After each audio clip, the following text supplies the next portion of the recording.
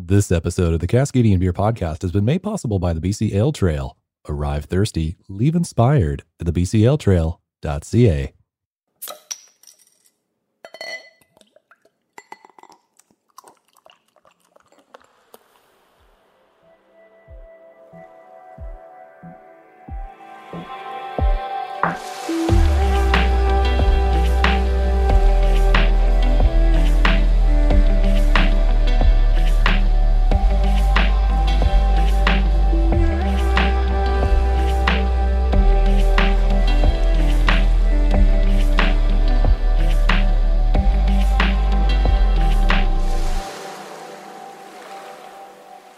Welcome to the Cascadian Beer Podcast.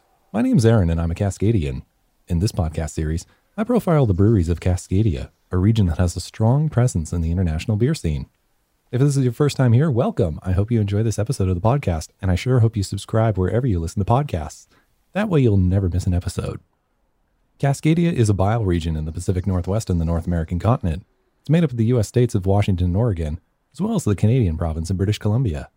In this podcast series, I highlight the breweries of Cascadia, a region that has a strong presence in the international beer scene. Last summer, I was enjoying and slightly melting in the heat of the Okanagan while visiting Kelowna, BC. Kettle River Brewing Company is a small batch neighborhood brewery that has seen great support from the community as well as the local industry. Opening their doors in 2016, they've since expanded and added to their location. I sat down with some of the team from Kettle River Brewing. My name is Chris Dudinsky. I'm one of the partners at Kettle River and your general manager around here. I float between the back and the front. I'm Wilson and I brew. My name's Russ. I'm the other half of the partners and I do a lot of the administrative stuff and then anything else maintenance wise, whatever needs to be done around here. Sweet. We're at Kettle River in beautiful Kelowna. Thank you so much. This is 3 panels. Yeah, I think I've only had one other episode here with 3 guests, so yeah, we're doing good here. We showed up in force.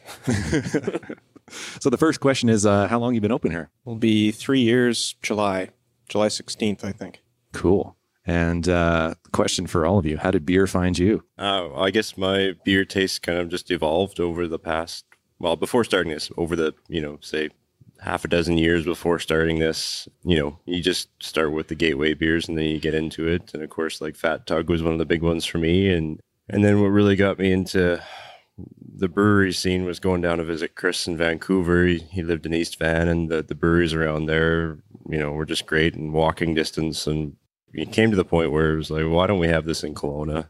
And that's kind of where it started. It was just Tree at the time, right? When you were thinking about this. So yeah. And then I think about probably 8 months before we opened. No, probably more than that. A year before we opened, B&A started. So, well, yeah. All right, cool. How about you, Wilson? How did beer find you? Hieroglyphs. Right. Hieroglyphics. Right. You're a man from the past?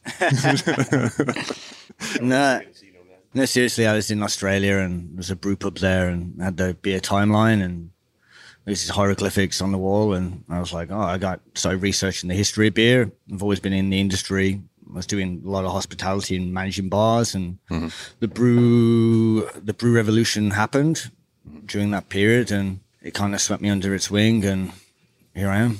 All right, sweet. Chris, how about you? Yeah, I came to it in, a little bit of a roundabout way. I mean, being in Vancouver, there's lots of stuff like Phillips around. I was enjoying that and my background previous was in advertising, so I was enjoying beers like, say, Granville Island or something maybe a little bit bigger. And then, like Russ was saying, Parallel 49 opened up about a block from me, and that kind of changed everything. And slightly hooked ever since. Right, cool. So, just the idea of Kettle River, how did that start? Like, how did the conversation start? Yeah, Russell field this one. I mean, the idea for the brewery itself, just starting a brewery, it was kind of Chris and I sitting on my back deck. And, we were talking about how great, the beer scene in Vancouver is and why we don't have it here. And we're like, well, I'm good at fixing things and you're really good at, the advertising side of things or the marketing side of things. And maybe if we find a brewer, we could start our own brewery. And then, Chris, how did you find Wilson there? Wilson came serendipitously. Right. Since opening, we've moved through a few different brewers, and it just so happened that Brad, who's been here kind of since we opened, was leaving to start his own thing. And, within a very short time span, Wilson had reached out, and it, felt like the right move as soon as we met him, Perfect so far, timing. so good. Perfect time on your part, huh? We haven't killed each other yet. Right. So what were you dealing with, Wilson, when you came here? Like, have the styles changed much under your reign, and what do you tend to focus on? I would say it's changed. The core beers are here. I've added a few little bits and pieces, but I think just the way that we do things is a little bit different. There was a lot of stuff here that is very good. The core brands, the Loose Canoe and the ABC, the Pale Ale, and things like that. But just to add a little bit more variety, we've looked at some of the styles and we've just perfected them, and we've added a few things that we think that will be crowd pleasers. Mm-hmm. I'm a big fan of your ESB. Thank you very much. And that was kind of a group effort. It was something that we talked about, and this is what we do. We figure these things out between us, and then we just try and implement them and try and make them work for the people out there. So right. So how was opening day then, Chris? Like, how were you received by the community? Oh, opening day was nuts. I mean, there was and still is quite a demand for craft beer, and people are really excited about it in town. Right from the opening, there was a whole bunch of people that were lined up and ready to go. And as a few other spots in town have opened, we've kind of seen the community grow, and seen people get excited and learn more about. So not a diminish in participation, just more awareness, right? Totally, yeah. It's been maintained since opening, and we're doing our best to make changes now to keep the excitement going along with all the new spots in town. And what would some of those changes be? Well, we're looking at I guess the biggest one is a kitchen space. Mm-hmm. Since opening, we were working with the girls from the Crasian food truck, who are good friends of ours. And they're going to move in here and take over an awesome new kitchens under the title of Provisions. So we're super excited about that. And that's going to be open, in the next couple of weeks here, as soon as we can. And then along with that, we're doing some changes with our, kind of tasting room area to be a bit more accommodating to food service, as well as expanding our patio. So instead of we have a little strip outside right now. It's about a car parking space. It's going to be the whole front and a little bit more comfortable to hang out and enjoy the sun. Mm-hmm. Exactly. Yeah. So then do you guys package your products at all? We have previously, in kind of the off season when it's a bit slower.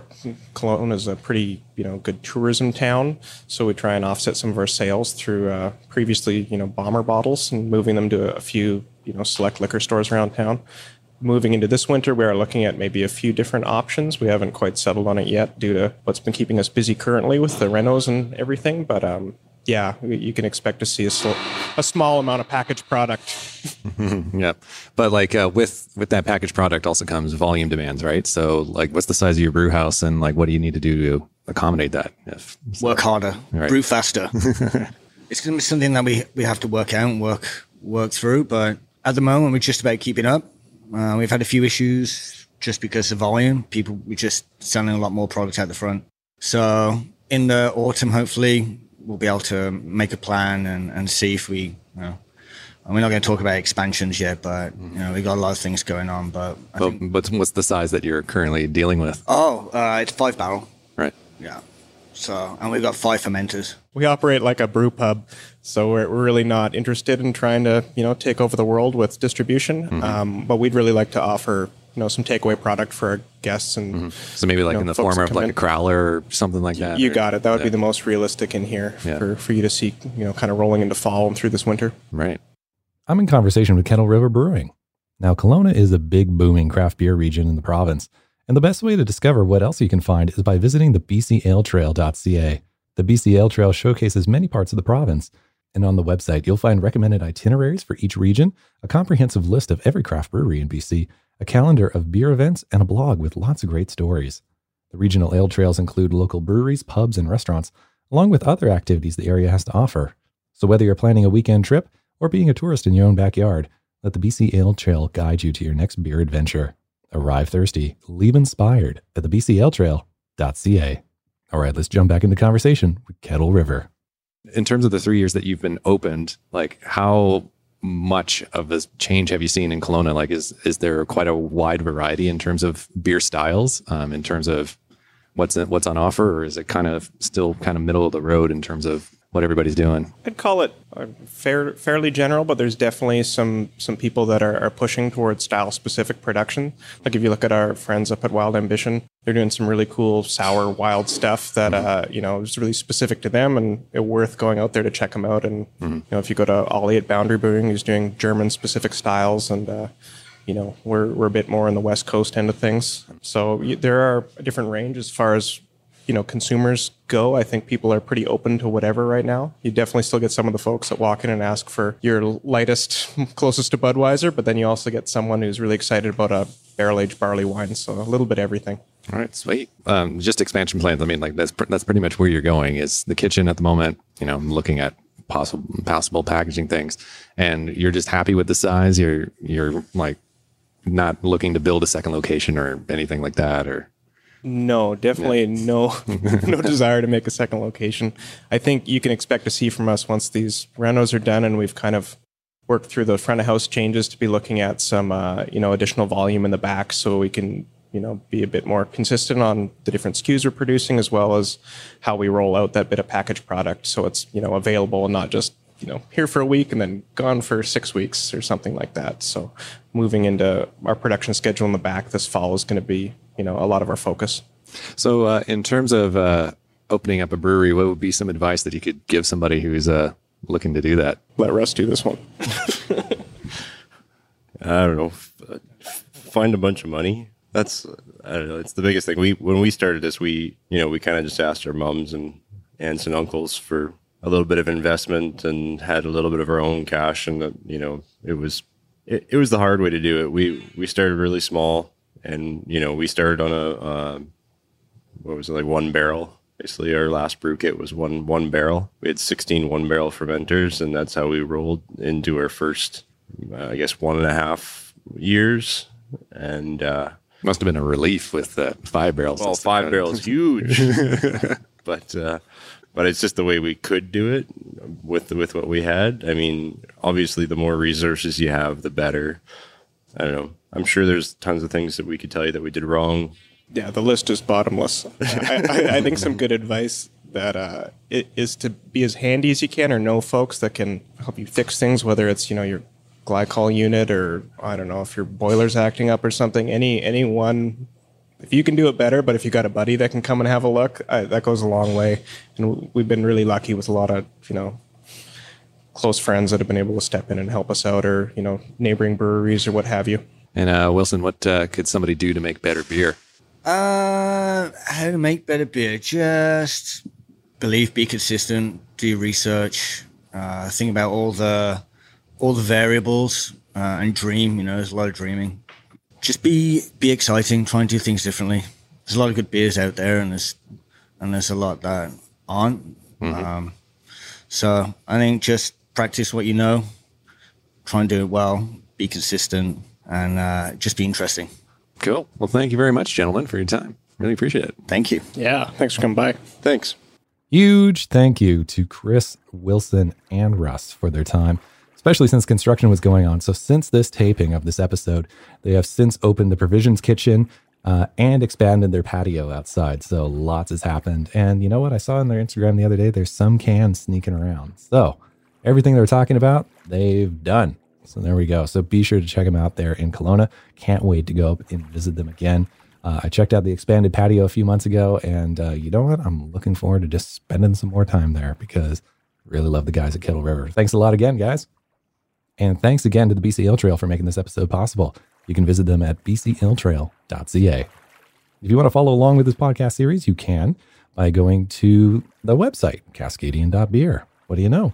You can also follow us on social media by going to facebook.com/CascadianBeer or on Twitter at CascadianBeer and on Instagram at CascadianBeer Podcast. Thank you so much again for your time. I really hope you subscribe to the show in your favorite podcast app so you won't miss the next episode, and hope you share it with a friend too. I really appreciate your time. And until next time, remember, support your local.